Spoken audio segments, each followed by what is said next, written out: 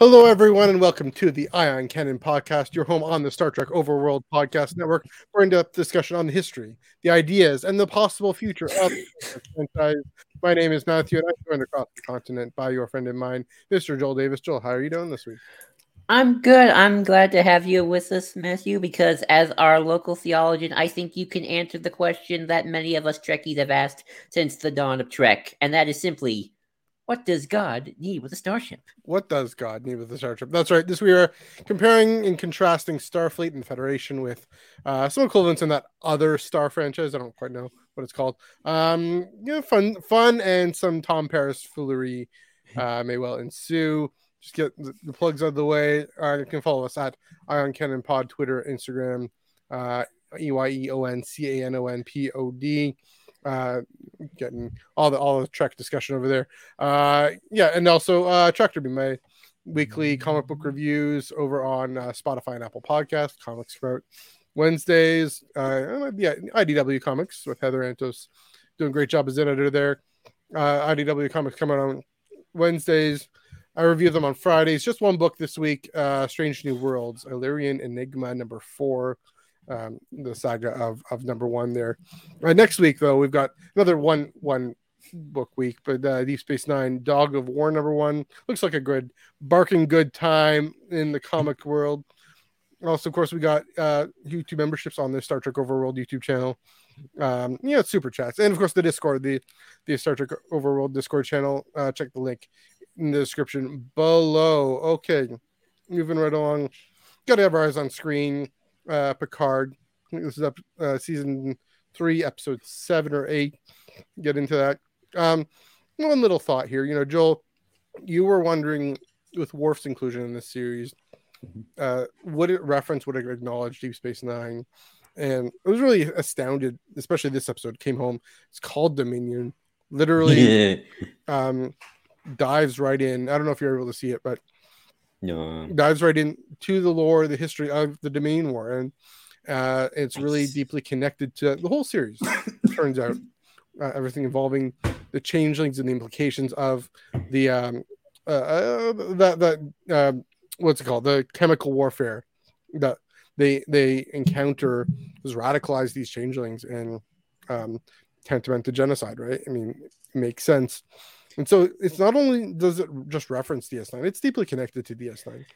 And probably more so, we were expecting it, of course, to connect to Voyager and TNG, especially TNG, but pleasantly surprised by that. I'll just get your reaction to my comment there. What you think? No, I mean, I've always felt that, post Deep Space Nine really should change a lot of what we know about Star Trek, because it's like it really was like the Federation went through the whoppers, like they won the war, but like they changed, but I mean, there's always been some implications that there's always been the seedy underside of the Federation, a la Section 31. But this was essentially Alpha Quadrant World War II, essentially, and they, Section 31 did some pretty shady stuff. The Federation and the Romulans are now the only superpowers in the region. Cardassia, they're gone. Well, they're still alive, but they're crushed. Yeah. Klingons, they're weakened. So I feel like, and just Utopia in general came. I think sorry. That's okay. Deep Space Nine excitement. I never get. Go down to sick bay. Good touch of coughing up a little. What is it? Oh my goodness! What's the Tribble? Coughing up a Tribble. Yeah, I'm coughing off a Tribble. I got my cat, so she's not coughing up a Tribble. But that should like shake the foundations of the Utopia. I feel like the Earth got attacked by the Breen, by the Breen in the final season. So I feel like Picard being post Deep Space Nine in continuity wise, that should Earth should not, the Federation should not be all happy-go-lucky. Even though I'm sure they prepared themselves for the war, the psychological toll still remains, and I think that is really interesting, and I'm really excited. It's really cool. Yeah, definitely stuff we will definitely get to all that. How the Federation may have lost its soul during the Dominion War. That's a great point. There's definitely stuff to get to. We will actually get to it, but guys, I just gotta make a bit of a switch here. Yeah. April Fools, kind of, not really. Yeah, it was April Fools. April Fools. Here we go. Oh, I gotta get rid of this backdrop. This is terrible. I love how terrible this backdrop is, guys. Make it so. Virtual background. Get out of here. While you do that, I'm just gonna comment on these for a second. Yeah. Brooke Chen goes, just starting watching the original series. Some Kirk, Spock, and McCoy. There are 800 Star Trek episodes total. Yeah. Really? Yeah. Are we counting the newer stuff today? Probably. Okay, wow, that's a lot. Star Trek. Anyway, so April Fools, guys. I know it's April 3rd, but close enough. I mean, everything you just said, literally. But no, this is the Ion Canon podcast, home for in-depth discussion on the lore, canon, the whole High Republic of the galaxy far, far away on the Star Wars Underworld podcast network. That was fun, though. We are definitely talking about Star Trek and Star Wars together today. But a little more seriously, Bad Batch. Season 2 ended the summit, Plan 99. Joel, you take it away. Thoughts on the finale and the whole season? Just one, maybe a little bit. Yeah, we won't go too deep into it. We got plans. But yeah, wowza. Quite a finale. Tears were shed. Moments. I'll say this again probably when we do the big review. But it's kind of interesting of just kind of watching people's reaction to Bad Batch so early on. It's like, why are they making a show about this A-Team rejects? And now it's like we're all crying because what happened. Dr. Hemlock, amazing villain, great cameos. Very curious to see where season 3 goes. That's my short, unspoilery.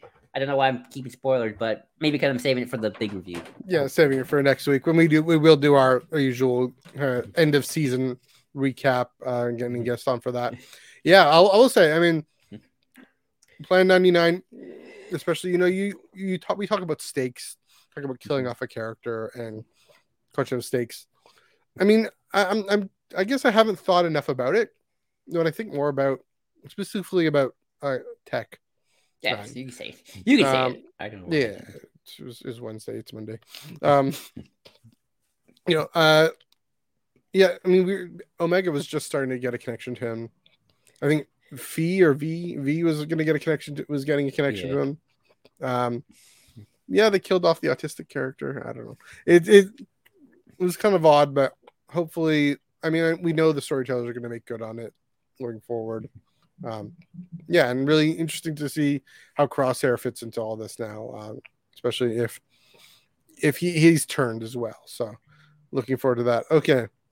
Quickly, Mandalorian, chapter 21, the pirate. Again, I'll let you take it away. I guess you would probably do this, but I know I don't want you. You've only done enough singing, so I'll do the singing for you. Oh, Canada. Yes, like da, da, da, da, da, da. Yes. Canada come to the rescue in Carson Teva. Carson Teva gets it done. No, this was a fun episode. I really liked it.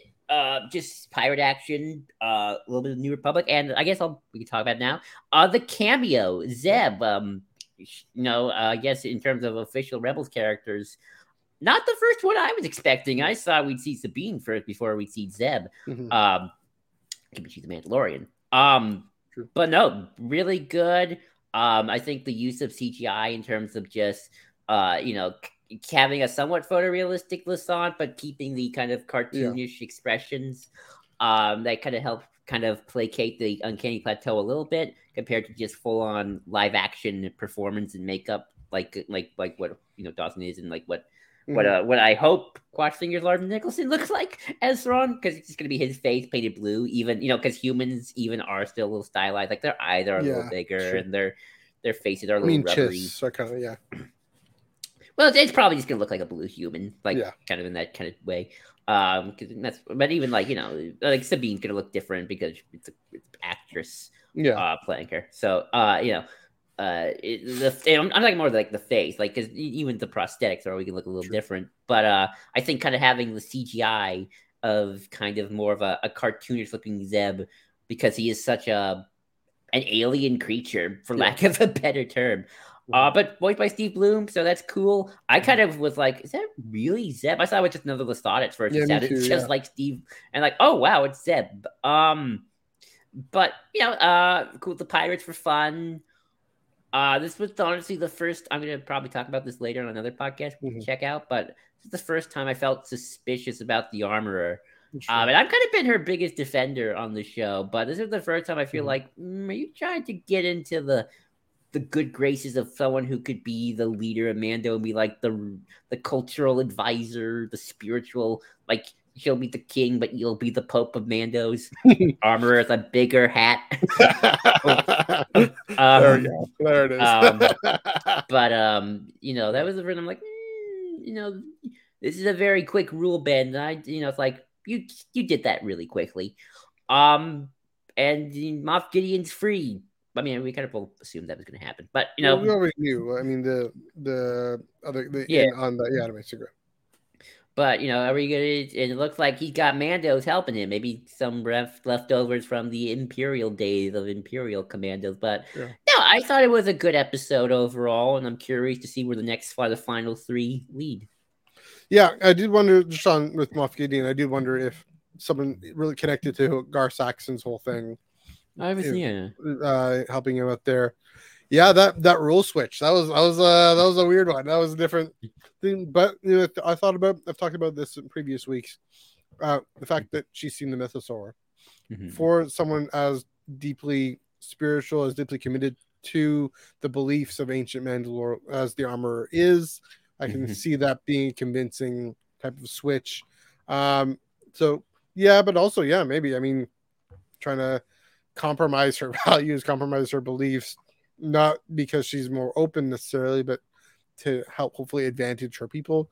I don't know if that's even necessarily nefarious in itself either. Could be just doing what she needs to do to take care of her people. That's also possible. I wonder what Emily Swallow thinks. Maybe we should ask her on Twitter or something. I will say, why I saw this thing. Yeah, at first I was all okay. Is that Zeb? Does it sound like Zeb? I mean, the voice is a little lower. I think the audio processing is a little lower. He's older. Steve Bloom is older. I guess that's part of it. But my second thought then is, why couldn't they just do this for Cad Bane? Why couldn't they just do this for the Grand Inquisitor? Why couldn't they just, come on? You can do it for Snoke. You can do it for Jar Jar in 1999. Just do the right thing, guys. And I don't think I agree with that. I know not all the people will, but talking about going up on Clanny Plateau, you can do that CG intensive characters. I mean, The Shape of Water won the Oscar. It has CG character for a good chunk of that character is a Star Trek actor. I forget his name. Another Jones. They could do it. They can do it. And it's more a matter of, here's the character. This is what he looks like. It's what we know already, how we feel he looks like. Then, of course, Carson Teva getting stuff done. Connecting, not in an overt way, just saying, hey, I'm just going to put this out there. Grief Karga is in trouble. He helped you. He helped Grogu. What do you want to do? That scene on Coruscant with him and the clearly, obviously working for Gideon. She's obviously working for Gideon.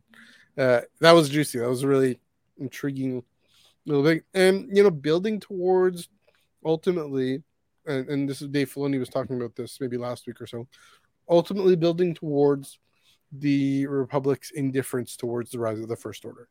That we're seeing that already, just the different ways in which a proper Republic response to the Outer Rim, just like centuries before, just like decades before, the way it gets undermined at every turn, and that partly leads to the rise of the First Order, partly what caused the Clone Wars. The Empire provides a solution, says we're going to just steamroll through the galaxy, but then also leaves room for the First Order. I do think that is the function that Carson Teva's character really serves, apart from just being an awesome character and someone who really takes action even though he knows he's up against it. And it takes a toll on him. I think it's taken a toll on him. But now I want to hear his backstory. Now I want Carson Teva to go rogue and form a little squadron. Like a rogue squadron. A second rogue squadron? Yeah, why not? Yeah, no, I agree. I mean, in terms of like CG characters, like I'm not against CG characters. Work for Jar Jar. I think the Cad Bane thing is going to be just a kind of a differences of opinion. I will say for the Inquisitor though, we have a we know what a live action Utapau is supposed to look like in Revenge of the Sith. Yeah. So yeah, I agree with that. That one just looks the cheapest. And I love the Grand Inquisitor in Kenobi, but like he doesn't even look like a Powin, just like a bald dude. Yeah. They didn't even put like big teeth on him or something. So good. So they didn't even put like proper cosmetics. I do think I can understand why you don't CG everybody. It's we can do practical Powins. That's what they are supposed to look like in live action on Utapau. And I think the Cad Bane thing is just going to be subjective because I like the model. I thought the model was cool and scary. But no, I think they did the right thing, at least with Zeb, in terms of I think what he should look like. I don't think a puppet Lasat is going to look good. You've seen the costumes, and those are awesome, but the cosplay, yeah, I mean, no. Compared to, and then, if Lars Mikkelsen is Thrawn, my guess is just you paint his skin blue. And I mean, they could do a bit of prosthetic under the eyes and whatnot. Oh, no, I'm sure they'll do prosthetics. I'm just but if there's a character that doesn't need it, I mean, Lars Mikkelsen, his face is already kind of there, so yeah, let's do that. And I mean, and also to be fair, he's only in it for 30 seconds or something, so that's true. A lot less resource intensive. I get that. Sounds more like Zeb, and as I rewatched it a couple times, once I knew, once you see it. Okay, one little bit of news: folks have packed their bags, are on the plane. We are not, but CouchCon 2023 coming up. Star Wars Celebration Europe, just a number of days away. Starts on Thursday, I believe. Hype and excitement. Obviously, there's going to be all the book reviews, book news, book releases, including wave 2 of phase 2 is coming out just in a matter of days. Comes out tomorrow, I believe, actually. So Cataclysm and Quest for Planet X come out tomorrow. All of that to say, there's going to be lots of hype and excitement. We will have guests on who were there to talk about their experiences. But Joel, what are you hyped for? What are you looking forward to? Hopefully, live stream panels. Yeah, I mean that's what I'm hyped for. It doesn't feel like it's close. I don't know why. I'm hyped for it. Don't get me wrong, but just it feels maybe because I'm not going. Maybe because this time I experienced what going is like, so I kind of have I gotta get ready. This time I'm it'll show up. Just kind of, I guess any good comic CouchCon kind of. What is Lucasfilm's messaging this year? What's sort of the direction we're going in? Because last year was very much we got High Republic, Mandoverse, Andor, and Acolyte. What's sort of the future hold in terms of everything, really, regardless of what actually happens or not? What do they want us to think is supposed to happen? Obviously, Phase 3 of High Republic's coming. We're almost done with that. Are they going to focus? I mean, I'm sure they're going to focus. I'm sure they don't want to sell us and that's Phase 3. That's it, guys. We're packing up Pete. We're packing up. They might say something like that. Yeah. I mean, I want to know what is you've done 3 phases of this big old book process. You got, by the way, I got that Jedi Chronicles book. I love it, by the way. It's so great. It's lots of fun. But you've done so much of this, and it's okay, this third phase needs to be the final act of the war against the Nile and all these story threads that we've been dealing with.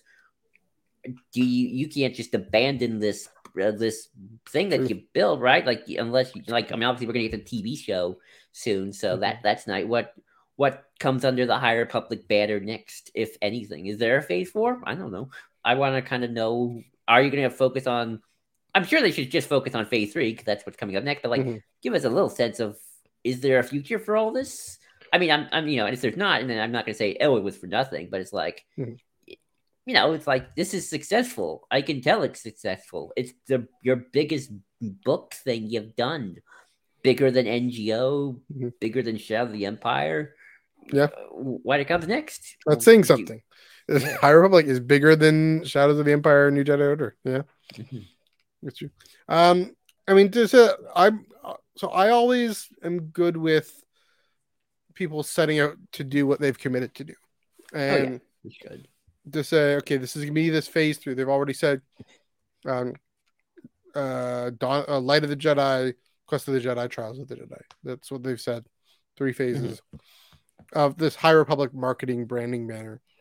I really do like what you've said multiple times is this is an era. This is an era of storytelling. They've already started to do things like that. The Yoda comic, for example. There's kind of a short story. Or it's Tales from the Rancor Pit. Has Young Jedi Adventures. Young Jedi Adventures is the show coming out. Different media telling stories in the High Republic era. That VR back to VR Galaxy's Edge VR experience. Also the Galactic Star Cruiser comic book, right? Has Brewery on the cover one. They're already tapping in without the banner, saying, "Okay, during the High Republic era, and this time in the galaxy where they're confronting the Nihil, but they were also the Jedi were a revered, respected partner with everyone else in the Republic." Those are compelling stories to tell. They are. I mean, at least I think they are. I like. So I'll be okay if they say this is it, but we're not abandoning the era. But this linear connected story specifically that we've planned to do. Similar point. This is shifting gears a little bit. Bad Batch. I think they're going to do, because they haven't said, and obviously the way season 2 ended, they haven't said what's going to be the end, but I can see them doing what they did with Rebels. And I think people are going to be disappointed. People are going to be sad to hear High Republic's ending. People are going to be sad to hear Bad Batch's ending. Good. Means we loved it, which means we liked and cared about the show. Yeah. People were sad to hear that Rebels was ending. But it means that they get to really tell a full, complete story. And we'll come around to it. So I think something like that. Here's the biggest thing. I wonder what would happen if it's Sunday night at 7 p.m. and not a peep about a film, not a peep about Lindelof or whoever else, just nothing. Can you? Anything's possible, man. I'm sorry, I did the thing and it's still sometimes dead, but that's okay. No, I anything's possible, man. Anything's possible. I would find that hilarious. I mean, like April Fools. April Fools. I mean, it's all hearsay until it happens. It's all unofficial trades. Although the trades are kind of like, exactly. Got that too. So it's like, but that's I'm just excited to just kind of see in general, what sort of the messaging, because as much as fun as these are, and these are fun, especially if you don't want to go to the big panels. The big panels are just a big marketing ploy. Yeah. I don't, and I'm not. It was like, what am I doing here? Except for there's John Williams concert at the end. That was fun. Oh yeah, don't get me wrong. They are fun. They are great to be around, but it's also a big marketing ploy, especially the bigger stuff. The smaller panels are like the fan panels. That's what you go for like the community and like true fan expression. But yeah, like that's kind of like in terms of like what does Lucasfilm plan to market this year, if anything? I'm honestly, the thing I'm even more curious about than movies at this point is what is the future of TV shows? Because we're getting Mando season 3. My guess is Ahsoka and Skeleton Crew are going to really kind of be the first true thing to really build off this next phase, if branch out a little bit, but also kind of pull back the curtain. I mean, Mando's kind of pulling back the curtain a little more with the New Republic stuff. I think Ahsoka's going to pull back more in terms of like, Mr. Blue Man is out there. He's doing things. I don't know what Skeleton Crew's about. I love the directors they got because I love Spider-Man, and apparently they got like the Green Knight dude and like everywhere, and all at once directors. So it's like they got the talent behind that. We got Mando season 4, and although I'm sure maybe Favreau knows more than he's letting on. He's just saying, well, this could go on forever, and then season 4 actually comes out like, no, that's actually the last season. They might pull the Rebels, I mean, hey, 4 seasons. Yep. That's how many. That's how many it got. Yeah. It got, but it's sort of like, okay, well then what is next? I mean, we got Andor's getting its season 2. That's the last one. Tony Gilroy's like, 2 seasons and we're out. We don't want to do this forever because of our mental health. Yeah. Acolyte. Diego Luna said that, right? Yeah, Diego Luna said that, and hey, I respect it. I mean, I would have loved 5 seasons, but hey, I want them to be happy and healthy. Tony Gilroy's getting up there, and so is Diego Luna. Acolyte. That's that. From what little rumors we've been talking about, that seems to be a multiple season show. I don't know if Ahsoka and Skeleton Crew are multiple season shows, and I'm kind of curious in terms of this Mandoverse story plot, the big story plot, not just the individual ones. What's going to kind of continue on or not? You've seen my tweets of like, I kind of see this kind of like Star Wars comics where it's like, we have Mandalorian, that's like the main line. Then you got Ahsoka, which is kind of like Vader, and then maybe Skeleton Crew's like Aphra. I don't know if they're gonna do like a true crossover with like, here's the comics show where they all come together, like the Hidden Empire, or how that kind of what comic books have done for decades. Yeah. I mean, I'm kind of curious just how kind of they clearly have a bigger storyline for the era, and obviously, eventually it all leads up to Force Awakens. I'm kind of curious how that proceeds moving forward. What shows continue? Like, does Mandalorian stop and then, I don't know, Ahsoka continues this story plot moving forward, and then maybe they come up with a new show? I don't know. It's kind of, I'm kind of curious, and obviously, will there be shows disconnected from the Mandoverse like Acolyte and like Andor continue? Like, does Kenobi get a season 2? For all I know, could not. I'd be shocked. I'd be shocked, but I don't know. Maybe maybe does Riva get a spinoff? I don't know. Like, I would be less shocked about that. Yeah, less shocked, and I'd be happy. So I'm kind of like, they're not going to stop making Disney Plus content. That's for sure, at least. So I'm kind of curious, kind of where they go forward with that, and then obviously, finally, I'll just mention, hopefully they announce some new individual solo books as well. So can see more stuff like that. They likely will do that. And I mean they did it in Anaheim. There are always going to be standalone novels coming out. I will say, you mentioned very quickly. You mentioned the parallel with comic books. I think they're also learning from Marvel's success of doing these one-off shows that like Ahsoka, like Book of Boba Fett was wonky. We've talked about that. But Ahsoka and Skeleton Crew. I mean, these one-off shows that pull back the curtain on different aspects, right? The Space Wizards, the crew out in the middle of nowhere, wherever. Then, of course, the Acolyte back in time. And then, if anything, that might be the similar thing to Mandalorian. It could be like Loki. I mean, they were getting into another franchise already, but the things that do connect. Also, Marvel has films. And I don't know if Star Wars has films. Two last things I should say. Speaking of comic crossover events, the Ajax Sigma crossover event. Definitely gonna probably talk about that. I can guess. The Broken Blade in the High Republic panel that was announced on the last page of the Blade number 4. Also, listen to my Tractor Beam comic review, including on the Blade number 4. I do the Star Wars comics from Marvel and Dark Horse on those, in case anyone's wondering. So talk about different things coming down the pipeline. Speaking then, of course, of fan panels, maybe hopefully not smaller. Hopefully they fill up the room, pack up the room. Check out Chris Abbott and friend Dom's stellar bounty hunters, smugglers, and gangsters. The scum and villainy through the years. That their panel that goes to the fan stage. If you're there. The fan stage at 6 p.m. on Saturday, April 8th. You can have Ethan Sachs and Adam Christopher right in there talking about their stories. Karen Duggan and Matt Booker will be on that. And then Chris told me he's going to be uploading that to his YouTube channel at Star Raptor. Awesome. So if you aren't there, check that out when it's out. And Definitely enjoy giving that a watch. All right, let's dive right into it. Go back to this galaxy, sorta, but also not. Yeah, take it away, Joel. To boldly go where no man has gone before, to a galaxy far, far away. Da, da, dun, da, da, da, da. I can't do it. Yeah, the Wars, the Trek. Two franchises that, for some reason, the internet wants to think has some weird rivalry with each other, and I'm like, I never felt like that. I feel like Star Wars, Star Trek, they're kind of two completely different things.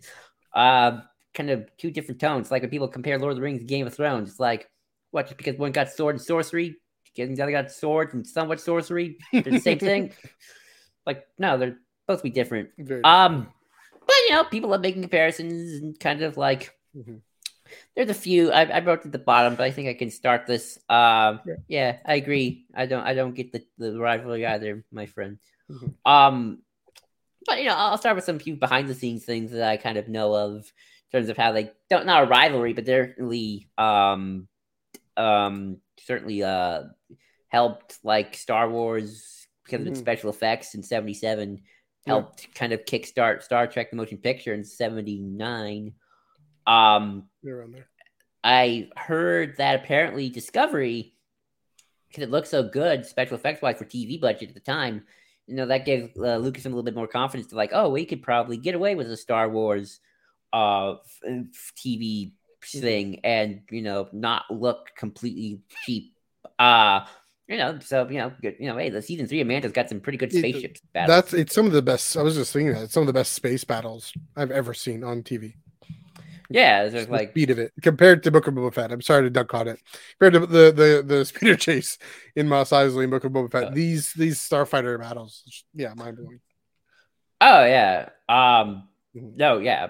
Are we talking about Mando or are we talking about Star Trek? I'm talking about Mando, but the point about Discovery, I mean, because Discovery season 1 already was mind-blowingly good in its production design, its special effects. So yeah.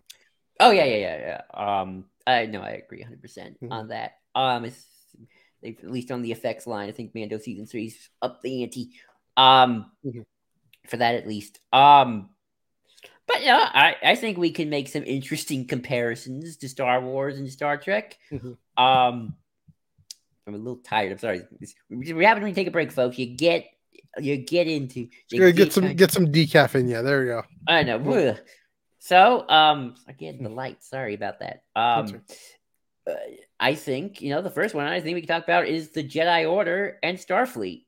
And the reason I talk about Jedi Order, not the Republic, is and kind of weird way they're kind of this. They have a lot of parallels to each other. Just one's less religious, I guess. One's more overt, the Navy. Starfleet in Star Trek. I'm waiting to confuse. I almost said it. And yeah, you got it. It's like I almost said it. I'm going to confuse myself eventually. It's Starfleet in Star Trek is like the Jedi in that they are very much. There is an idea behind it, but it also very much serves in the whims of whoever is writing it at the time. They are like a peacekeeping force of exploration, in the 60s, especially. Like, hey, let's go to the planet and, hey, look, we found some people. Interesting, cool, like, weird. These are weird people with half their face and they don't like each other. And then, their diplomatic corps. For some reason, Picard has families on his Starfleet that's also like a cruise line. True. Yeah, that's kind of odd, eh? And then other times they're like the full-on military, battles and wars and stuff like that. They're very much of the writer's whims to a degree. The Jedi, I think, kind of are like that in some ways. I think there's maybe a bit more of a cohesiveness to it. I don't know, but they're certainly they're the religious monks. but they're also space cops. George Lucas compared them to the mafia once. The mafia. But he calls them space marshals. Space marshals. They they go to the planet. They make sure the peace is there. Mm-hmm. One Jedi can kind of take on 100 pirates. So they do diplomatic stuff. They guard politicians. Sometimes they have armies, especially when they're fighting the Sith in the old days. Mm-hmm. Other times it's just up to 10,000. Sometimes it's one. But I think they kind of function as like the Republic Starfleet, helping them explore Outer Rim world and seek out new Outer Rim worlds and Outer Rim civilizations. Mm-hmm. Boldly forest where no Jedi has gone before. Unknown regions, the show. Mm-hmm. I think that's interesting. I don't want to say. I'm not going to do like my one world is more cohesive than the other, because I think they both kind of have that. But I think it's sort mm-hmm. of interesting.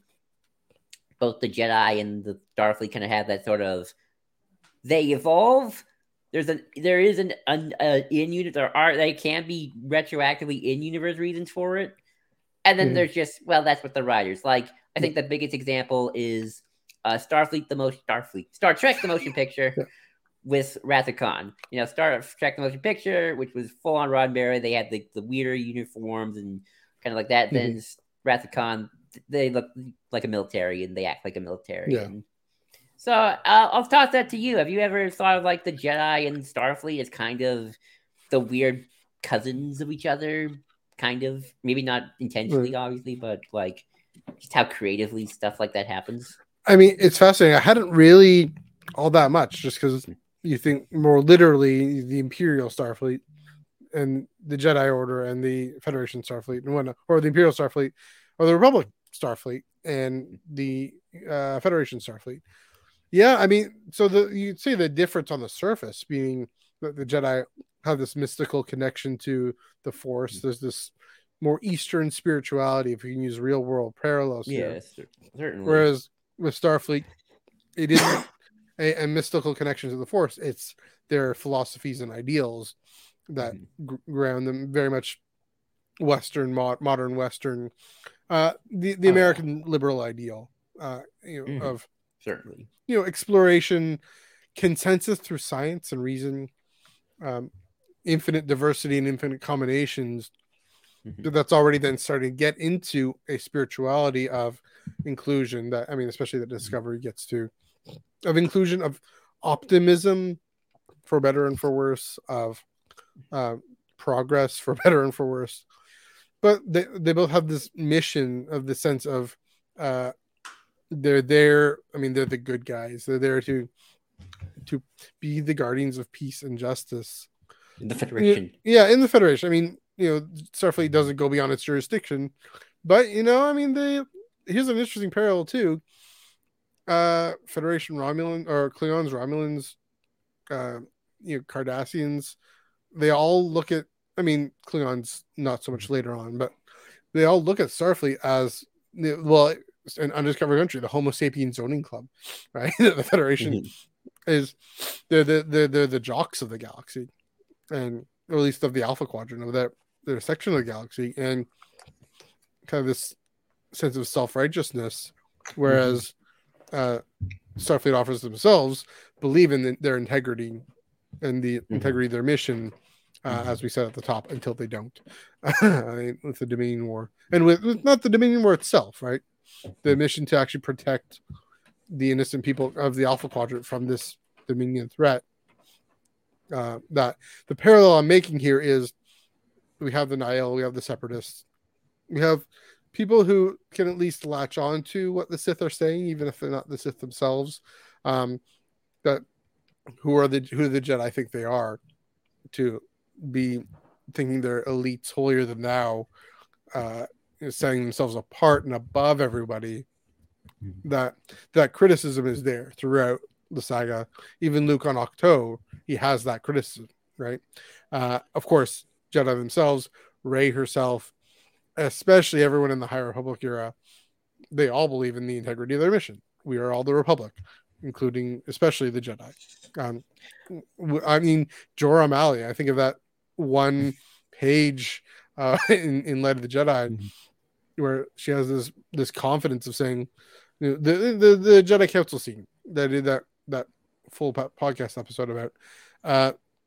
I'm going to follow the will, what I discern is right. I'm going to follow is going to be the will of the Force. I'm going to go out there. We just saw Barash Sylvain have that kind of certainty. The difference that we'll get to later on is Star Wars is a little more consistent. We're going to get into this in a minute.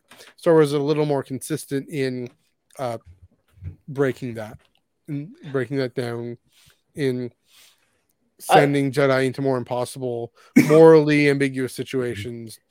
I think of what's his name, the Jedi who becomes a regent of this planet in Master and Apprentice. I think of, Mace Windu, and it's a little more cynical there. So that it's interesting also in terms of like the consistency of portrayal with Starfleet that, especially like in the movies and like by the time they leave Deep Space Nine, like they're the Navy, they're the military, and they've always had the ranks, captain, first officer, admiral. Yet, in TOS in particular, less so in TNG, but TNG is a little more just diplomatic about it. But TOS less so. Mm-hmm. It's just Kirk doing his thing. Yeah, like Kirk is like, I'm Captain Kirk. Yeah, you Admiral. Yeah. Incompetent Commodores. Every single Commodore on the original series, completely useless. Because only Captain Kirk knows what to do. Darn right. Captain.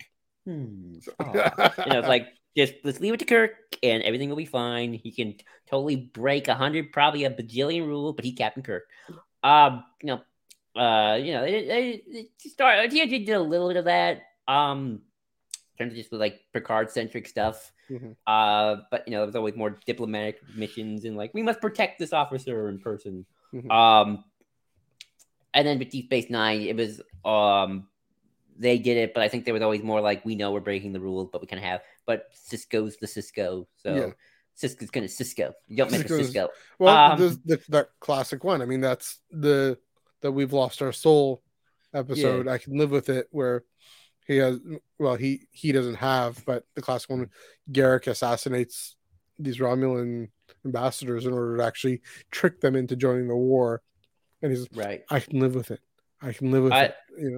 And Voyager, they're not even in the Federation, so they're kind of doing their own thing. Right. I don't know anything about Enterprise, so yeah, everything after Deep Space Nine, I'm kind of like I haven't watched it. That's right. But that's sort of the similar and parallel with the Jedi is that I think with the Jedi have always felt like I've always kind of been more consistent of like knowing that they're a looser structure with the Council, while with Star Trek it's like you say you're a fleet, you are a fleet, Starfleet, you are a military, you got an academy, you got bases, you got you got a structure, phasers, you got a hierarchy, a Commodores, but yet and I know there's certainly in like classical Navy stuff, captains got to make decisions, but you got communications. It's not like I know space is vast, but it's like you got communications. You can talk across. High command can tell you, "Hey, come back here. We'll send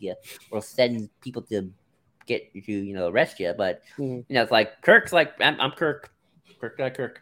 Yeah, I mean, one thing I'll say is, thinking about the exploration wing, science wing.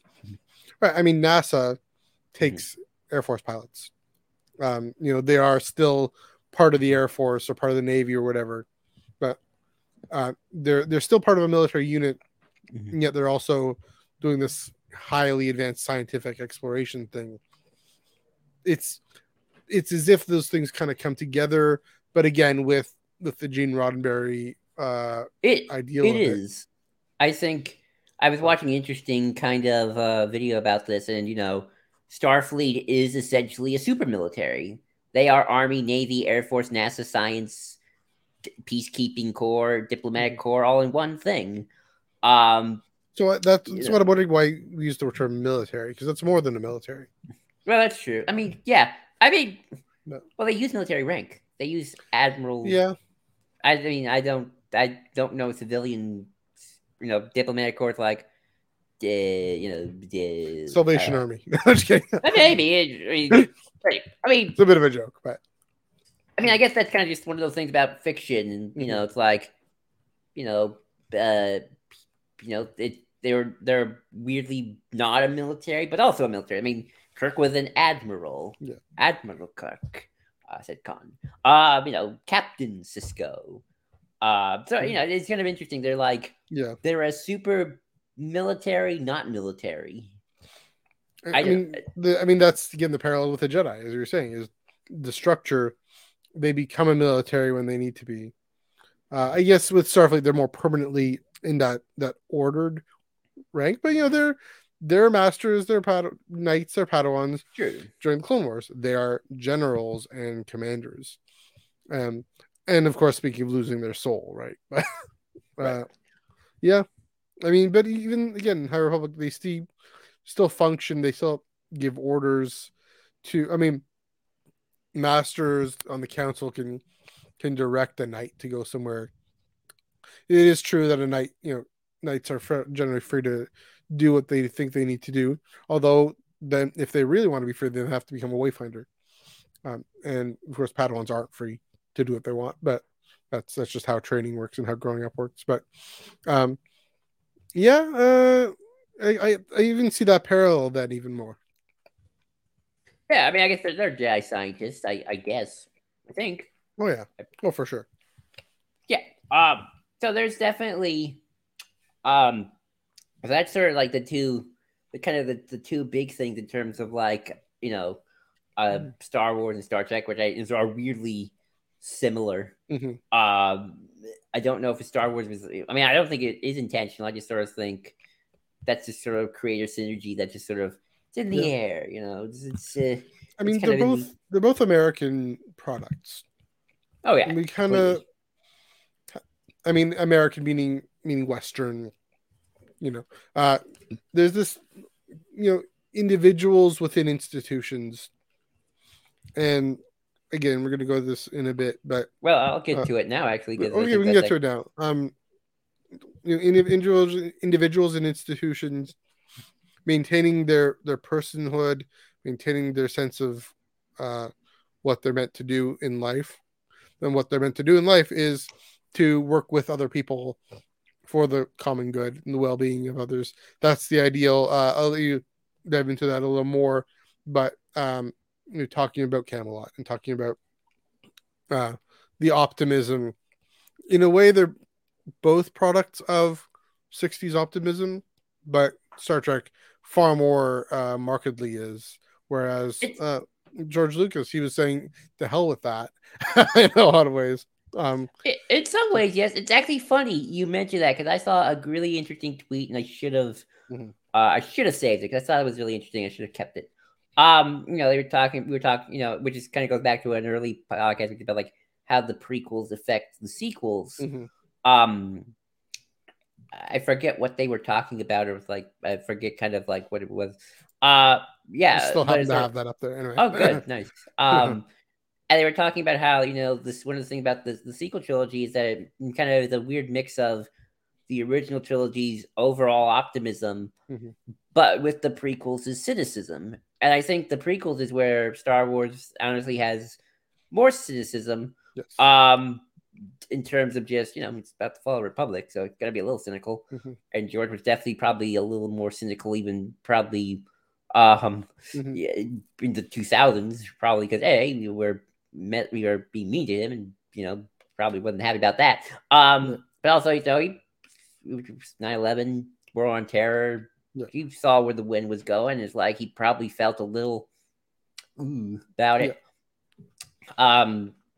But Star Trek is born out of the perceived American liberal dream that maybe never existed of, America, we Cold War, we're the good guys fighting the commies, and we're the democracy. We got some way to go, but MLK is we're gonna have a, it was a big deal, having a female officer, a person of color officer, black officer on the deck, on the main deck, being treated like any other officer. In Yeah. Russian. No, that was a huge deal. Yeah. Asian Uhura, man. yeah. Then alien, kind of a little Mhm. bit of everything. That was a big deal. I'm not going to take away from that. But at the same time, it's like also, like we said, Star Trek is the Federation has those military aspects. They are kind of the super military. Mhm. I think, especially, Star Trek. I think the Federation is supposed to be considered the United States. Yes. Especially Very in much the early so. days, and even for pretty much all of at least the '90s existence. I don't know if modern Trek is kind of tilting that enough I mean, or it not. is, but in a very different way. I'll put it that way. Okay, so Yeah. I'll let you kind of talk about like how modern Trek kind of turning it, but like '90s, Mhm. even up to Deep Space Nine, I still see it as like America, Mhm. and then Klingons are Russian, the Romulans were supposed to be China. That was always kind of the thing. They never really got away from that. I mean, the Klingons kind of became their own culture, but I think a lot of '90s Klingon stuff came from the fact that Soviet Union collapsed, and now Russia and Russia and America seemed to were going in friendly directions at the time. At the time. But Star Wars, that was born out of the '70s Nixon era. George was very much concerned about Mhm. Nixon essentially becoming the emperor himself. Yep. He tells the story of Nixon. In a weird way, I think Star Wars also is. I don't want to say Star Wars is cynical because I think that's no simplification. Star Trek is positive. Star Wars is cynical. Mhm. I won't say that at all. I think it has lots of optimism in Star Wars. I think its optimism though isn't as. I don't think it's as institutionalized as say Mhm. Star Trek, where it's like if Starfleet, the organization, you have the hierarchy and the borders. It's like Star Wars. It's like here's a bunch of hippies and radicals. Feel the groove, man. Feel the groove. Feel the vibes. Like the rebels, you mean? The rebels, Yeah. and they take on the big bad scary empire and their Mhm. scary Death Stars. Yeah. And I think that's kind of where their optimism lies, and I think a lot of around Star Wars has leaned into that aspect more, where you see like, Lothal was saved because Ezra and his friends and the friends they made along the way rose up. Mhm. The people of the galaxy at the end of Return of the Jedi, they all rose up. People, at the end, it's not the Navy, sir. It's people in Rise of Skywalker. Yeah. I think that's sort of kind of more of that radical people power thing, which I think George was probably into at the time because it was '60s and kind of the '70s. Yeah. People power, man, out of Nam, get us out of Nam. Yeah. I don't think Star Wars, always gonna have a bit of that '70s vibe, even in the modern era. Just I think stuff like Andor can like give more of like more nuanced context to it, but I think it's always gonna keep it. You can't get rid of an ethos, as I like to say.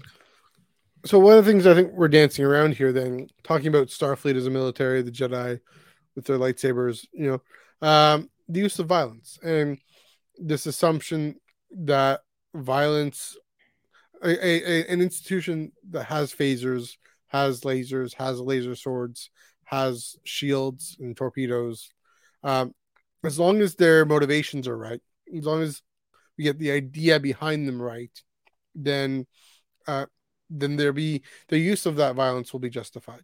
I mean, that is the assumption of American foreign policy for the last century. Well, I guess since World War II specifically. That assumption that forgets that having weapons, having a laser sword affects your motivations and affects your response to those who are less vulnerable. I mean, it's the classic thing of everything's a nail if the only tool you have is a hammer. So Star Trek at its best is about, and Star Wars at its best is about, has violence as a last resort. The difference there is, Star Trek is America, the benevolent, who does have the motivations right, the institution right, at least more traditional classic Star Trek, and we'll get to some things in a minute. Has the institutions right. Star Wars with the rebels, specifically with the rebels, is they don't have a choice. They have to take this violent action. There is no real other recourse. And even battle scars I'm reading now, talking about this small cell that has this conviction of saying, you don't do anything. The question in Bad Batch, right? We don't do the anything. Empire is America. So that's just it. Is yes and no, in that it kind of evades the question somewhat. Although there are a lot of people in the world, a lot of people in the United States who believe the American government is this oppressive totalitarian state, and their only choice, their only recourse, is violent confrontation. Now, whether or not that's true, the extent to which that's true, I mean, that is the great debate of globalization. We can also talk about China and Russia now being the ascendant powers. That's the extent to which that's true is also a debate for Congress and a debate for elections and how you vote. Are you the Federation or are you the Empire? And the reality is America is always both. At the same time, Canada's always both at the same time. We're some of us, we're kind of locked in this sense of self-interest in this use of military. But there is the conversation about sending tanks to Ukraine. And saying, okay, this is an oppressive action by the Russian government coming into Ukraine. We in the West have a responsibility to help stop it using NATO, using the UN. It's a fascinating thing then to ask, like Martin Luther King himself asked. In fact, I'd say Martin Luther King, his actual views were closer to Star Wars, and I think George Lucas had more of his sense of things. And that I don't think Martin Luther King was an optimist; he was a realist. Here's the difference: is Star Wars is not optimistic.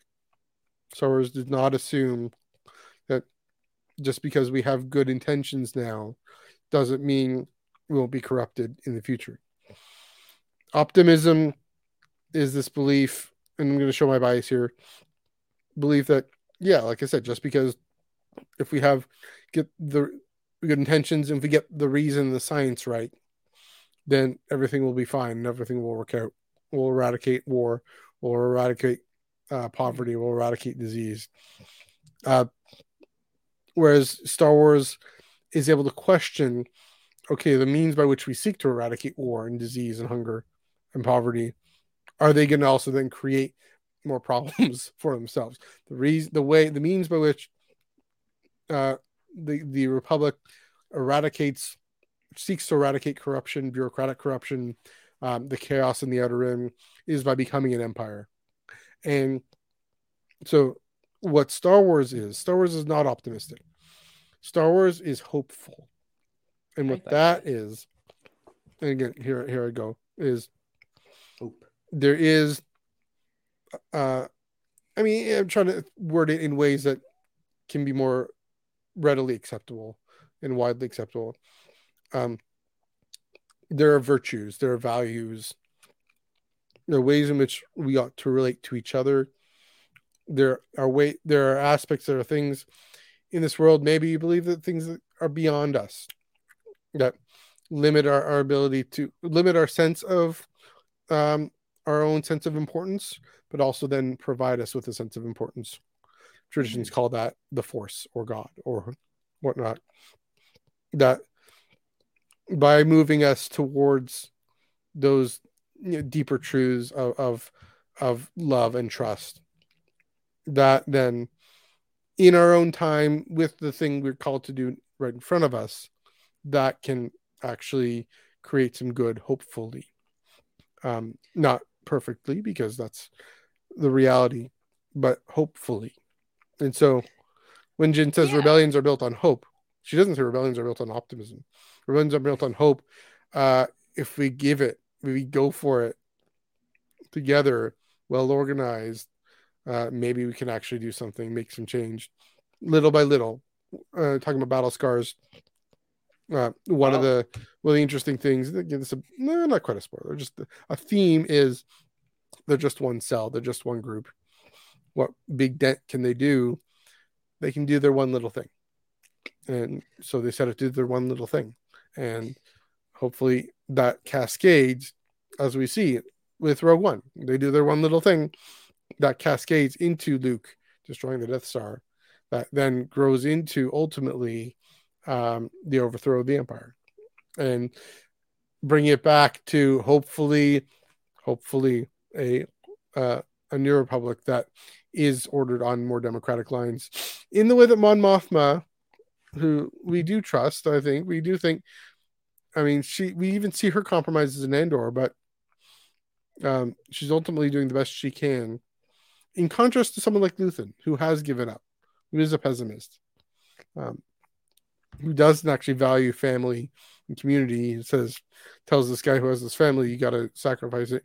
In contrast to Saw Gerrera, they aren't hopeful. Saw Gerrera is optimistic. Saw Gerrera is optimistic that his violent crusade is the only thing necessary.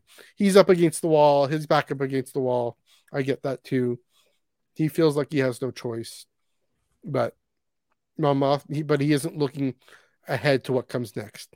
And Mon Mothma, more than anyone, even more than Leia, although Leia too, is always looking at what comes next. What are we called to do next? What are we going to build next? What are we going to build and not just tear down? This is how we win, not by killing what we hate, by saving what we love. Okay. I think that's something I like about Star Wars. I don't want to oversimplify Star Trek because I don't want to make it sound like, I don't want to make it a either or situation. But I feel like Star Wars kind of knows that even if you do have good people in charge, like a Mon Mothma, like a Leia, I'd rather have them in charge of the galaxy than Palpatine any day. I think there's certainly an agreement on that. I hope. That doesn't automatically mean, everything's fine now.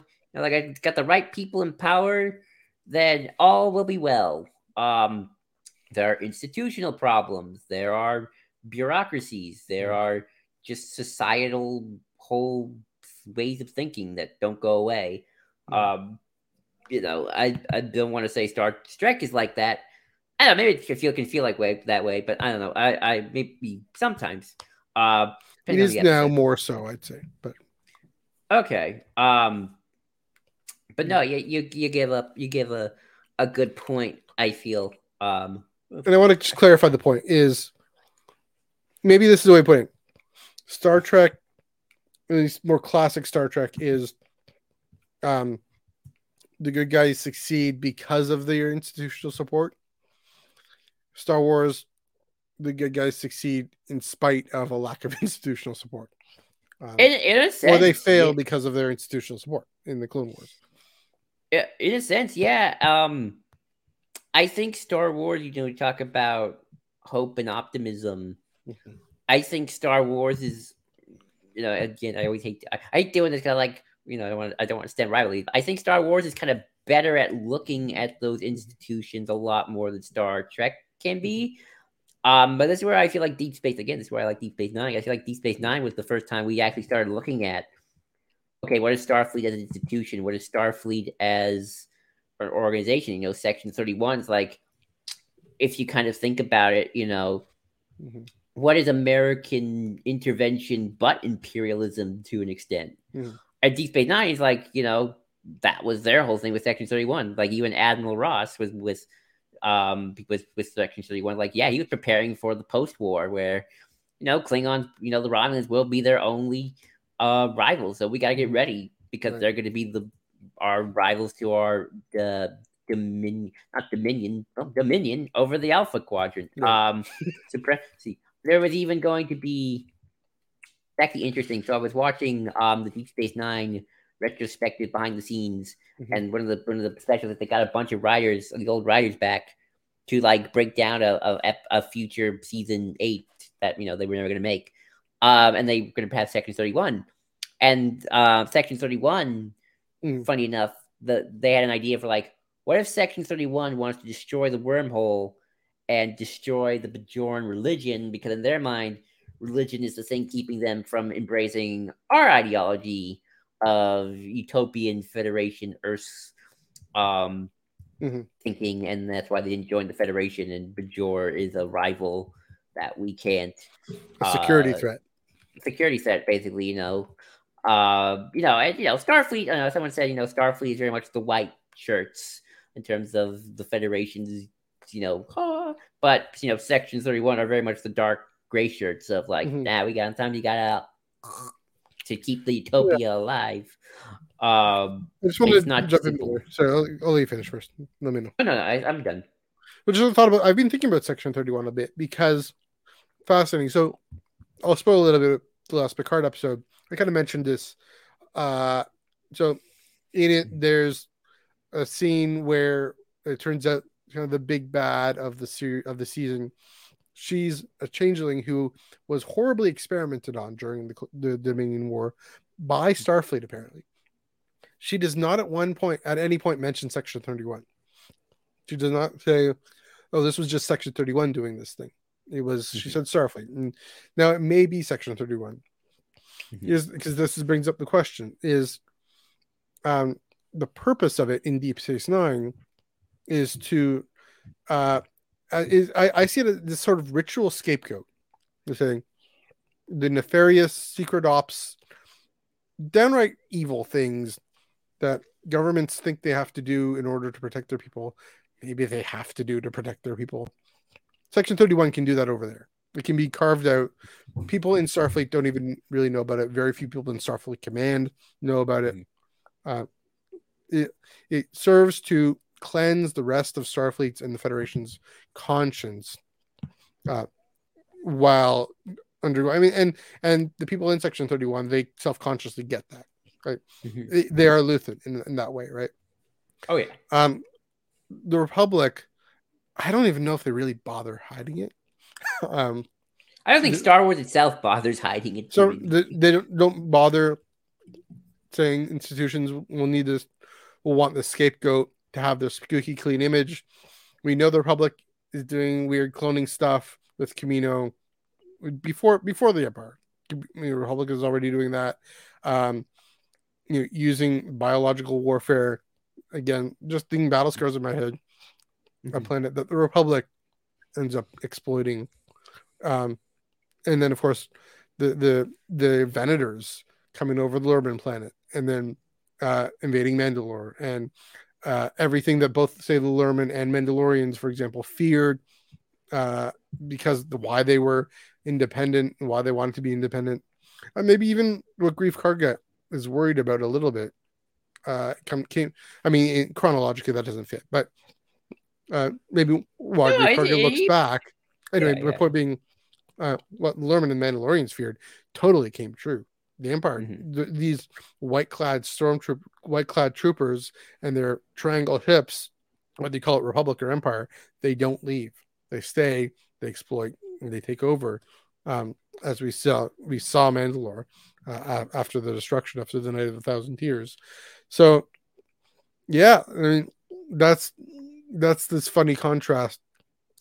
There's this other side of this. This is other part of this equation, though. That one of the things I really appreciated about Strange New Worlds, for example, and Discovery Season 4, there still is room for more aspirational, not optimistic, but aspirational stories. And, that's the thing also that Star Trek does really well, and maybe better than Star Wars, is when they show, okay, this is what, well, maybe they both do it equally well. This is what happens when a crew works together to address a concern, solve a problem, or confront a challenge. When they do it with integrity, with complementarity of roles, and I don't mean a gender way, but complementarity of a team working together, a team of different people. That does it well. I mean, maybe that's a parallel similarity. But I think Star Trek does it maybe on a larger scale. I think Star Trek does it because it believes the entire institution of Starfleet is good. Especially like Roddenberry's whole belief of like, humans don't have petty differences anymore. We got rid of those. Yeah. We don't use money anymore. we don't accumulate things, despite Picard being a collector of things, a collector of wine. For some reason, he doesn't like children, so like contradictory there. I mean, he also makes wine. But that's true. He makes wine. You know, I think it's very much Roddenberry's kind of just more. He's going full on, where it's like high-minded. Earth is utopia. Like, I don't think in Roddenberry's canon, you know, Section 31, the Federation would do this. It's like, no, we did it. Human race, we good. We did it. Utopia. I think Star Wars does inspirational stories. I think it is as aspirational. It's just never like the New Republic is this really true beacon of goodness in the world. It's here is the Ghost Crew. They work together. They are family. They look out for each other. Here is Din and Grogu, family of 2. They look out for each other, you know. Here is the Resistance. Here's Rey, Finn, and Poe. They went through a lot, but they still love each other. You know, the peoples of the galaxy coming to take on Exocultures. They're like, nope, we don't want your Palpatine back. No, thank you. No, thank you. Right. Obi-Wan, Anakin, and Ahsoka. Yeah, Obi-Wan, Anakin, and Ahsoka. And Rex and Cody. You know, even though, you know, we know where that will all eventually end up, I think you can be aspirational even in the times of darkness. You know, that's kind of my point. Yeah. Obi-Wan being inspired by Leia. Like, Leia is his hope to kind of get out of his you know, dunk and sees his old master Qui-Gon again. It's like, oh, my God, Qui-Gon. So I think that certainly, I don't want to say Star Trek's like in denial, but I just think, again, that's sort of like Roddenberry came very much from America, maybe like too much of this is what good America looks like, without really kind of thinking of the consequences of kind of like where that can lead, where it's like 1 minute it's good, and then another minute is got to invade Iraq, Saddam's got WMPs, but we're going to bring democracy to Iraq. I think Star Wars be a little bit more critical of that, and I think Lucas is very much warning, like, hey, the Republic can become the Empire. It can't be safe, but you know, got big corporations and Trade Federation, Amazon, and whatnot it's coming down. Though I think, again, I think it is, as you say, optimism versus hopefulness. Yeah. Or George, I don't think it's like, maybe George can be a little bit cynical. I don't know what his personal feelings on the world are going, but like maybe he's hopeful that people will, you know, keep the good fight going. But you know, I think there's that difference there. George has his $4 billion paycheck from Disney. I think he gave most of it to charity anyway. But I mean, maybe another way of putting this is they're just tapping into two different ways of inspiring people to a better society, to better lives, moral inspiration. Star Trek is the exemplar. And that's what I mean by the aspirational. At its best, at its most classic, I'd say. Star Wars is the cautionary tale, especially the prequel trilogy.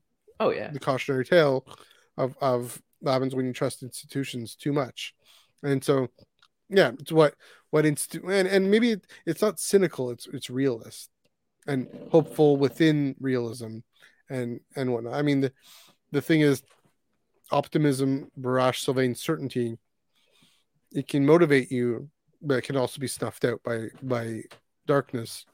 Hope can actually carry on in darkness by believing that my choices matter in what I do. But again, Star Trek does that as well. So I don't know. I mean, again, I love Trek. I don't want to bash too much, but I mean, it is why I found Star Wars more compelling. Why it's interesting that new Trek is going in this direction as well. Maybe it's tapped into something more compelling. We'll see. I mean, you know, I think when Gene Roddenberry died, I think a lot of that was Roddenberry's unique view of the world. I'll put it that way. Yeah, well, in his time. I mean, he wasn't that unique for his time, but that's true. But the 60s. We were all hopeful. We were all optimistic at the time. What was I going to say? I think it's just different philosophies. And kind of evolving. Like, can you evolve? I think with Star Trek, it's like, can it evolve beyond the Cold War 60s, 70s, 60s JFK kind of Camelot notion, which, as a society, retroactively speaking, we're looking back on that and asking ourselves, did Camelot even exist? A lot of younger people like myself, obviously, kind of look back on that like, no, I don't think it ever existed. There was no such thing as Camelot when you had Jim Crow and, still, all that violence in 68. Yeah, that Harvey Milk and MLK. Yeah, I think something we overcomplicate it, where it's like, it was World War II, just war. Yeah, yes, it was. You should kick the, who's behind. Which DS9 explores, right? Yeah, Dominion, no good. I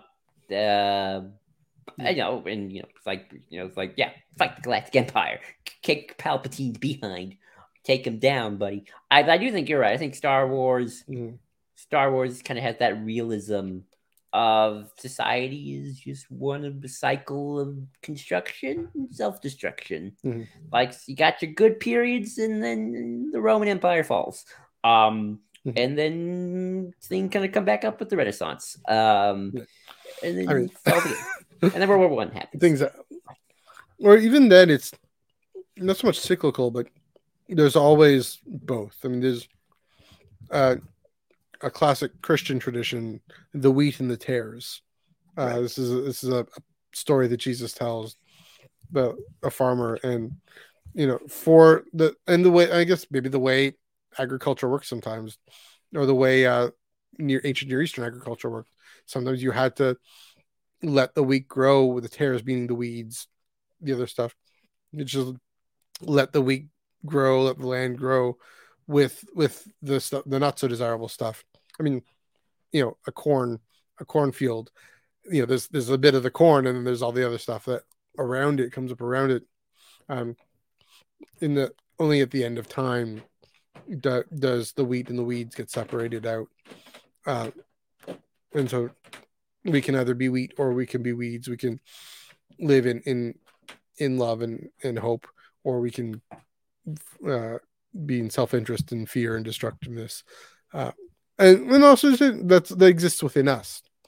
They both exist within. There's that's the Protestant Reformation really went deep into that. Here I go again, Matthew. That within us we have both light and dark, and what do we listen to? Yes, people talk about balance and self-interest, self-preservation being dark only if it takes over, only if it's the thing you devote your life to, either through violence or fear.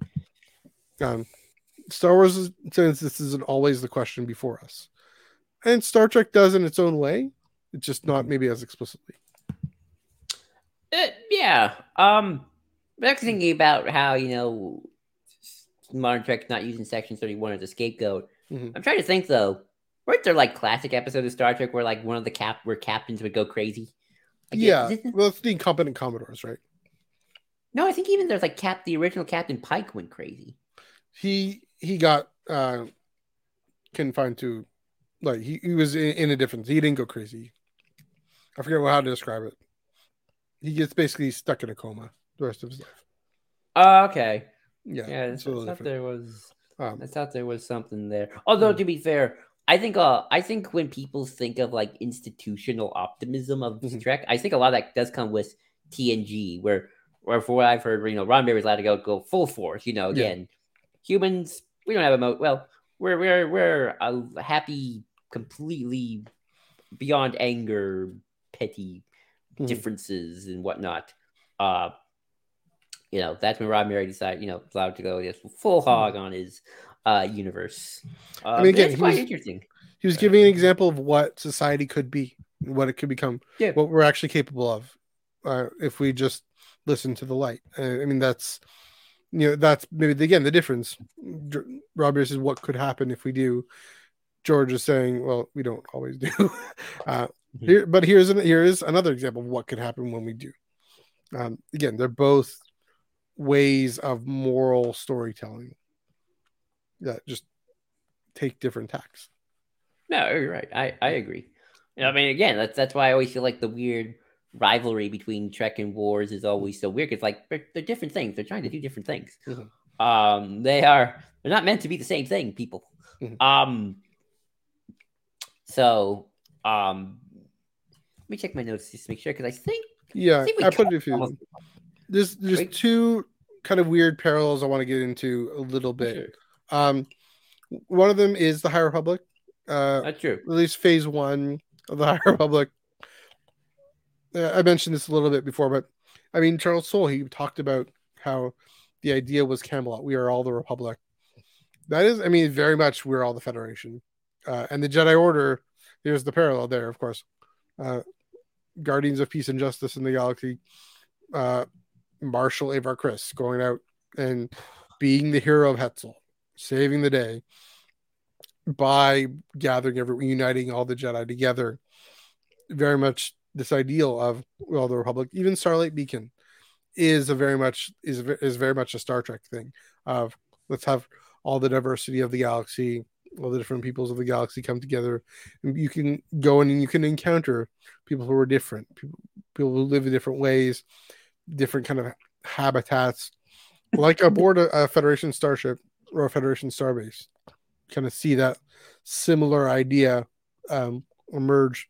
Another one I wanted to just briefly dwell on, my experience of reading the Thrawn 2017 canon novel is I was reading it, I'm in it, I listened to the audiobook by Mark the Cannon, Legend Thompson, of course Timothy Zahn, and the way Thrawn and especially Eli Vanto move through this story, you see the Empire having this role as explorers, encountering Thrawn, knowing Cybisti, the trade language, having first contact procedures when they discover him, not immediately shooting on sight because he's weird and different, because they have first contact procedures, and this is what you do. What if they could be advantageous to us? What if this could be actually a diplomatic relationship? That possibility, not an exploitative one. Opening the possibility in the Empire, the Galactic Empire. Maybe this does tie back to, say, Outbound Flight and the Legends novels. Another similarity, we mentioned the naval chain of command. Star Wars doesn't really go into it all that much, by and large. Doesn't go into the way, just almost neutrally, as the Imperial Starfleet as neutrally, just as this institution that Thrawn and Vanto have to navigate through, even their academy training. It really, just even that alone just helps make it feel more like Star Trek, because Trek does go into all that stuff. It does go into navigating this institution, because in that case, the institution is doing its work, a good work. Makes it just felt more familiar, tapped into that, leading us then, of course, to cheer for Thrawn, Vanto as our insert character. We connect with him, we relate to him. He's on the outside. They're both these outsiders who find their way in. Especially, your Yularen is more understanding, more welcoming. Palpatine himself, Thrawn, has these audiences with Palpatine, and there's this understanding between them that does or doesn't fit with the rest of canon. Does it fit with the Rebels Thrawn? I don't know, but we actually are made to feel, at least, even in that encounter with the rebel on that planet, that Thrawn has to deal with in that first novel. We even with Governor Price, to some extent, she's actually helping him out, helping navigate the political institution. We feel like this military structure, oddly enough, is on the side of justice and pursuing truth, which, again, maybe that's just breaking canon. Maybe that's something weird. No, or is it just exploring this other aspect? And certainly Thrawn and Vanto's perspective on it, and their in-universe character development through it. Because at no point does Thrawn actually break faith with the Empire. We speculate maybe we know he's using the Empire to try and deal with the Grisks, but Um, it was this weird, different thing that I had encountered and felt a lot more like Federation, like Star Trek. Oh, you should then read the original Mm-hmm. Tim Zahn 1991 because that's always been Zahn's thing. He's always been very more sci-fi, Yeah. military command, hierarchy kind of a thing. Like we got Captain Pelion, sort of the side as sort of Thrawn's character. Very grand strategy campaigns. Mm-hmm. Even a little bit more on the New Republic side as well. We get a little bit of that. Mm-hmm. Between like divisions between the military under Akbar and more the political side of the Borskfelia. Right. So like the Rogue Squadron novel series, like that, or the X-Wing novel series. Yeah, Stackpole and Zahn are kind of more the military, kind of harder sci-fi people. Excuse me, but Tim Zahn could easily write a great Star Trek novel. Yeah. I think he would be, good. I can see where you might come from in terms of like, there's very much this is how you command a ship. There's like, phasers lock on target, that sort of thing, or hyperspace jumps. I definitely get those. Those vibes. I think maybe what I'm getting at is we get into the head, we see the logic of these Imperial officers using the institution. It's a little different with Santa Ray, for example, in Lost Stars, because we also get Thane and his rebel story. But yeah, with Thrawn and Vanto, we like this is what they set out to do. This is what they hope to do. This is what they believe they're supposed to do right, and we're taken along for that journey the way in Star Trek we're often taken along for that journey in these military chains of command. Yeah. And Zahn's very much kind of classic sci-fi chain of command kind of vibe. Yeah. So I can definitely, it's what makes his stuff definitely stand out. That's for sure. Maybe almost to like to the point where it's like, is this Star Wars at this point? Like, it's like, it's like, it's like, because the rest of Star Wars isn't like this. That's for sure. No. The Ascendancy stuff, the Ascendancy trilogy, that's just so off the beaten path.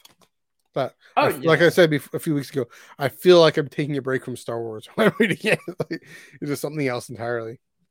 Oh no, that's why I think it's actually pretty cool because here's your corner of the world, Zahn. Dude, go nuts. He's built himself, which is great. Yeah, he's kind of always been building itself. Now it's like more official. But no, I can see that. We're gonna have a lot of. Gonna be very interesting in terms of like.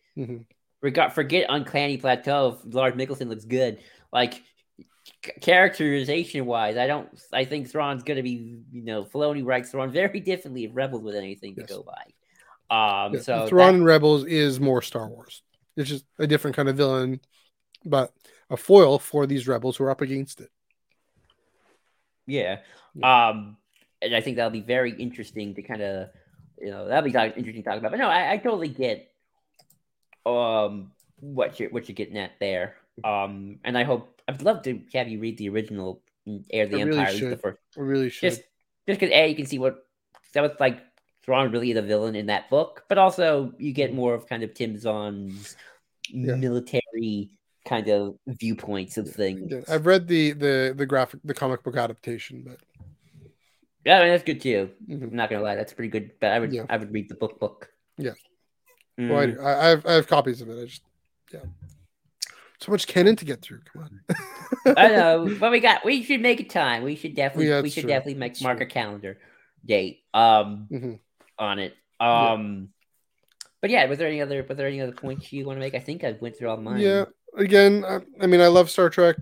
I'm really intrigued by New Trek and the way it is navigating this question of, is it going to still be aspirational? How can it show a bit of cynicism? Maybe this is another thing, is Star Wars is hopeful amidst realism and stark cynicism. New Trek is trying to tell compelling stories that are aspirational, but have a more realist, cynical side to them, strain to them. that both of them, I mean, are ways of people connecting with what is a very much a more cynical age, especially the last 2 years, last 5-6 years. What do we find? And then there's Battlestar Galactica, throws a whole everything in the mix there. Ron Moore ditching Star Trek for that, but anyway. I'll debate one aspect about the cynicism thing, which I don't know if I agree with completely about Star Wars. I think to me, cynicism would be if a Star Wars movie ends and the message and the theme is the Empire won. That's it. There's nothing we can do. Oh well, time to go home. Just sit in bed all day. That to me is true cynicism. Like Star Wars has never done that. Empire might have even Revenge of the Sith, the Empire won, but your final scene is Luke Skywalker and baby Leia. They are the hope of the future. Twin sons exit out. Yeah. So that to me is why I don't think Star Wars is. Star Wars, I think realism is a better word than cynicism. To me, cynicism means just give up, go home. There are cynical stories out there, for sure. That's definitely fair. Star Wars is hopeful, fundamentally. Hope. But I guess one more point, because I realized you didn't bring it up. Backtrack a little bit, but I don't care. It's a show. Starfleet Academy got announced. Oh yeah. Very, very exciting, because I've been hearing about this for ever, and I feel like this has been one of those things that the Trekkies they've always wanted to do the show, and now they're doing it. I saw a meme. It was like, were they going to do a show about Shaw? Isn't Michelle Yeoh going to do her Philippa George's Section 31 show? Who knows? Yeah. April Fools. There we got a comment though from Mr. Thomas Balzer before we exit out. Each of the species in Trek eventually came to represent aspects of humans. For example, Ferengi represented the human greed from current times. It's true. Yeah, it's true. Then I think we didn't cover this one. A friend who loves Star Wars but really hates Star Trek for some reason. Weird. I mean, I like it all. Own, but to each their own. I like it all. But yeah, this was a good discussion. I think we're pretty good, unless you have any final things to say. Are you good? I kind of want to start a Star Trek podcast now. I don't know. I would love to join a Star Trek podcast, honestly, but I don't have Paramount Plus, so I would have to do all the old stuff. And I don't have time. I know. Yeah, it's fun times. Well, all right. I guess it's a good time to wrap things up. Thanks everyone for joining, for watching, for commenting in the comments. Let us know what you thought of our conversation tonight. Do you find Star Trek or Star Wars more compelling? Do you find them both equally compelling for different ways, for similar ways? Let us know. Comment in the comments below on all the social channels in YouTube. That's not going anywhere. Comment away. Or let us know on Twitter or Instagram at Ion Cannon Pod, and on the Star Wars Underworld YouTube page or Facebook page. Please do give this video a like and a share. Subscribe to the channel if you haven't done so already. Joel, where can they find you on the internet? You can find me at JID2021, again, JID2021 on Twitter, or at the Ion Cannon Pod on Twitter. Also, follow us on the Star Wars Underworld Discord. This Friday, we will be having a movie night. We'll be watching Captain America, The Winter Soldier. Speaking of realism and hopefulness and all that stuff. You can follow me on Twitter. Institutions. Oh yeah, they go for it too. We got to do a Star Wars Marvel crossover. That's ripe for something. Anyway, you can follow me on Twitter at NEUG485, on Instagram at MNEUG1138. You'll get more soccer there, more Star Wars, more Star Trek, all the above, and of course Twitter, Instagram at Ion Cannon Pod. Next week we are, as promised, we're doing the Bad Batch season review, looking back on the whole season, giving our thoughts, giving our feels, etc. But for now, set phasers to stun. Let's blow this thing and head home. Live long and prosper. Kapla.